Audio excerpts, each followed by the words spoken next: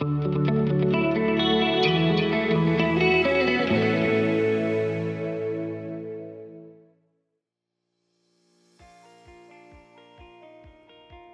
to Valuification of Things, your one-stop podcast on the discussion of value, and especially business value. This is a forum where your host, Sri Sundaram, will be discussing topics on how to quantify value for practically any scenario. Along the way, we will have business leaders and subject matter experts describing their value journey. So sit back, relax, and enjoy this podcast episode.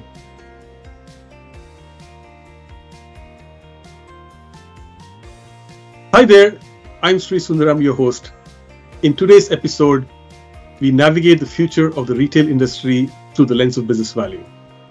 We dive into the emerging trends in retail and their business value motivations. We also look into examples of successful strategies that have created sustainable business value opportunities for retail organizations. Our guest today is Annie Ho, a retail industry strategist with deep expertise from a world-class portfolio of companies including Amazon and Microsoft. Annie's areas of expertise are in strategy, design and implementation of transformation initiatives, competitive intelligence, benchmarking, as well as customer experience. Her experience as an avid shopper and a confirmed shoeaholic adds to a retail experience from a consumer angle. I'm going to ask her what that means, the shoeaholic. Welcome, Annie, to the Valuification of Things. Thank you, Sri. I'm so excited to be here and talk more about retail today. Annie, what are some key areas of value that the retail industry is focusing on today? When I think about the last few years, we have gone through so much change in the retail industry. At the same time, I think the key areas of the industry really hasn't gone to too much change. There's just more sense of urgency around those areas. So, when I think about it, it's really around speed and efficiency. Consumers want the same things. They want it whenever and wherever they are. That demand really hasn't changed.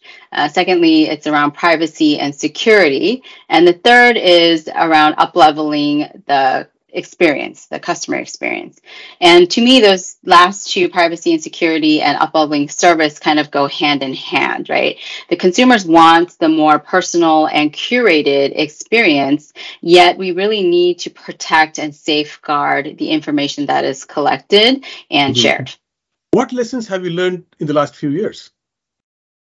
Well, I touched on it in my previous comment around the need for speed and efficiency. I think one of the biggest lessons that we learned in the last few years is around creating a resiliency in strategy and innovation. The pandemic highlighted, I think, the woeful inefficiencies in retail and the consumer product supply chain, right? There are huge gaps that were highlighted, and the retailers and consumer goods really haven't been able to quickly pivot to address issues like ramping on non-discretionary goods needs, or being able to pivot quickly to new fulfillment methods like the need for curbside. Another lesson that we learned was how we are interpreting the trends of consumer demands. What we saw during the last few years was a tremendous spike in e-commerce and the need for digital, right? And there was a large, perhaps over pivot to what digital means. And we are seeing some of the repercussions on that with tech companies and other retailers as we are now coming off the pandemic bubble. You are quite involved in attending and speaking at a lot of industry events. Can you provide any recent examples of successful retail strategies? More importantly, what are some key factors that influence these successes? Well, I think the retail industry, we see a lot of new and unique strategies as the market becomes more saturated and competitive. Intelligent insights through data and AI is the big thing. We see that has enabled retailers to get closer to the customer and drive product innovation. I love what is happening with immersive brand experiences. For example, a couple months ago, I shared some thoughts on the World of Barbie attraction that's being out there. I think it's in San Francisco right now. Barbie is a nostalgic brand that many of us grew up with. I don't know, Sri, if you had any experience with Barbie, It's on my but list. yeah, creating this new immersive attraction is taking Barbie from a brand that was really known as a toy for girls to play with to more of an experience brand that every person can have a different experience with. So even if you are not a fan of Barbie, you can have a different experience. Like I can take my niece there and she can play with toys or go shopping. And even though I'm not necessarily a fan of Barbie, I would never say no to having, a sip in the sun, right? So it can be a different experience for everyone.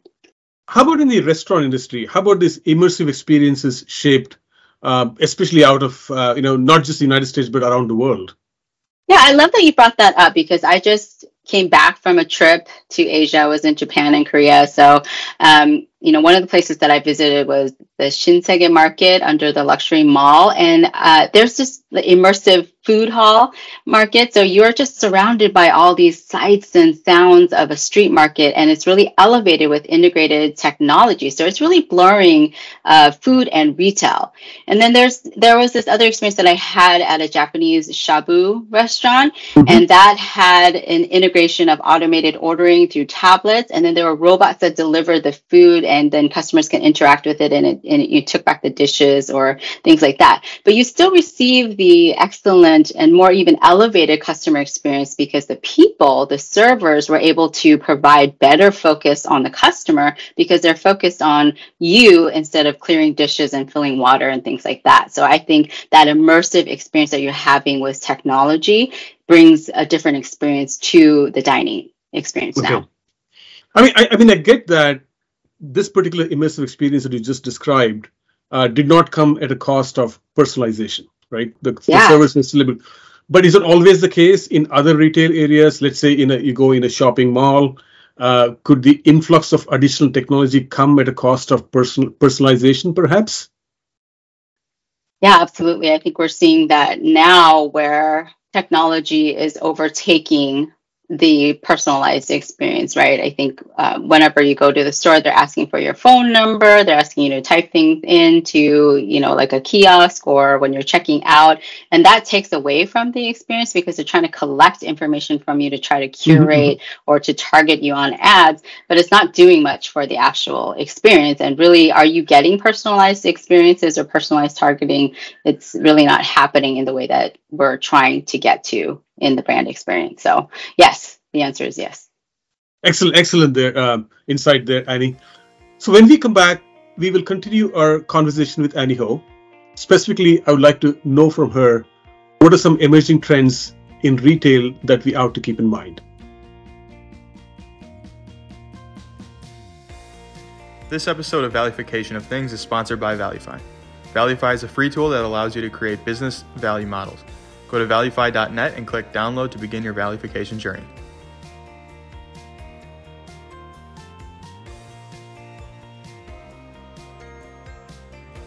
Welcome back. Today we have Annie Ho, confirmed shoeaholic and retail industry expert, speaking to us about the transformation of the retail industry vis-a-vis business value. She spoke to us about key value drivers that are driving success, and she provided examples of Mattel in the world of Barbie. She also talked about the immersive experiences in the restaurant industry that she recently experienced in a trip to Asia. But before we get into a serious topic, a personal question to you, Annie. You said you're a shoeaholic. How does one get diagnosed with shoeholism? And do they really want a cure? Well, I don't know what an official diagnosis for being a shoeaholic is, but, for me, I think, I started becoming a shoeaholic when I started designing a shoe room for myself is when I started hearing that term a lot. So that's where I would say, that comes from. And, I would say, why do you need a cure for being a shoeaholic? Good point, yeah. If you're happy, why do you need a cure? Yeah. So yes, I love my shoes, and I think when I had to move, I had to downsize, and that made me very sad. But I can always keep shopping, right? So I remember a few years ago, Imelda Marcos, former Filipino first lady, had 3,000 pairs of shoes. Yeah. What is that ideal number, or not an ideal number? What is that number that makes you a shoeaholic? How many pairs of shoes do you have to have? Ooh, I don't know if there's an ideal number of shoes. So, 3,000 sounds like a good number to me.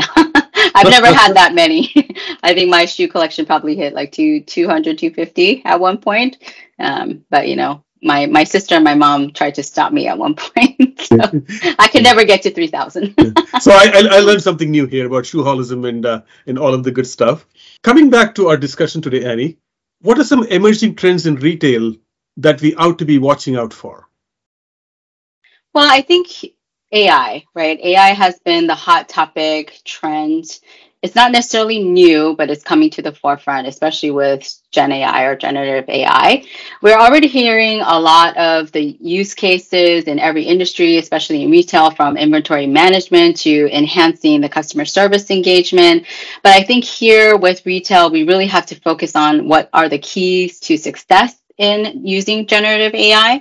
So, for me, that's going to be how to leverage generative AI initially to drive the increased productivity and reduce the costs. And that's where I think the retailers are really going to see the most value to begin with. So focus on prioritizing the cost savings, the optimizations, instead of using AI to create those fancy, avatars for customer engagement. And then the second area is really going to be around the trend that I'm starting to see is up-leveling the customer experience and the up-leveling of services, right? In the beginning of the pandemic, I think people were okay with trade-offs in service, but now we have the expectation and the increased demand for more.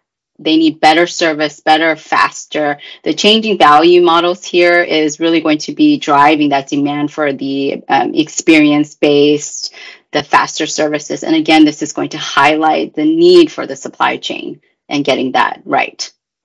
So I learned something new about the emerging trends in retail there. Thank you for that, Annie. One of the other things that, there's a big buzzword in the industry about ESG in various industries and how it affects them and all of that good sort of stuff. Some industries have taken the leapfrog and are more advanced in this, some have not. But for retailers, what are some concerns for them from an ESG perspective, in terms of sourcing, labor practices, sustainable operations? Can you talk a little bit about that? Well, I think, sustainable practices and supply chain go hand in hand for me. And you're seeing that now where retailers are focusing on where their sourcing comes. And this also ties into the consumer demand because consumers now want to know where their products are coming from.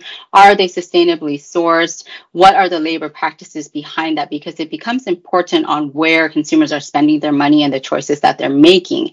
And, it does actually concern me that some retailers are now putting the sustainability part of their strategy on the back burner because I think this is going to continue to be an important part of consumers on where they're spending money. But again, we're seeing fashion and apparel being more transparent about where they're sourcing their materials, how they're recycling. There's a brand called Rothy's that I love, shoes. Again, it's shoes, but they started out with flats. All their shoes are made out of recyclable plastics. And I think they still do this practice where you can return your shoes to them and they'll recycle them again.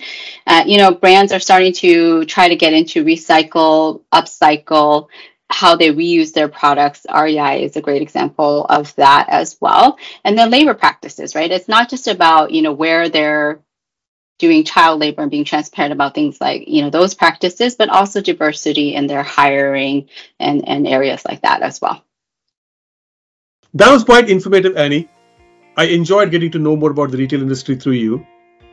We didn't have too much time to go into the specifics of ESG and consumerism.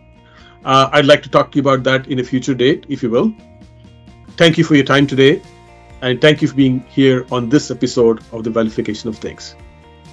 Thank you, Sri. I enjoyed my time. I wish we had more time, like you said, but happy to come back and chat more about retail and especially ESG. That's a great topic. So thanks for having me. Thank you for watching this episode. Today we had Annie Ho, retail industry expert, talking to us about key value motivations in retail. She discussed what successful retail strategies look like, and she gave us the examples of Barbie and Mattel and some restaurant scenarios internationally. She also talked to us about the key trends to be looking out for the near future. We briefly addressed a little bit about ESG and consumerism. In future episodes, we'll continue to dwell on the valuification of things with other thought leaders and industry executives. Stay tuned. Thank you for listening to this episode of Valuification of Things. I hope you enjoyed it and learned something new. If you did, please share this episode with your friends and family, and don't forget to leave a review. We're always looking for ways to improve and bring in the best content possible. If you want to be featured on this podcast, please drop us a line at podcast@valuification.com.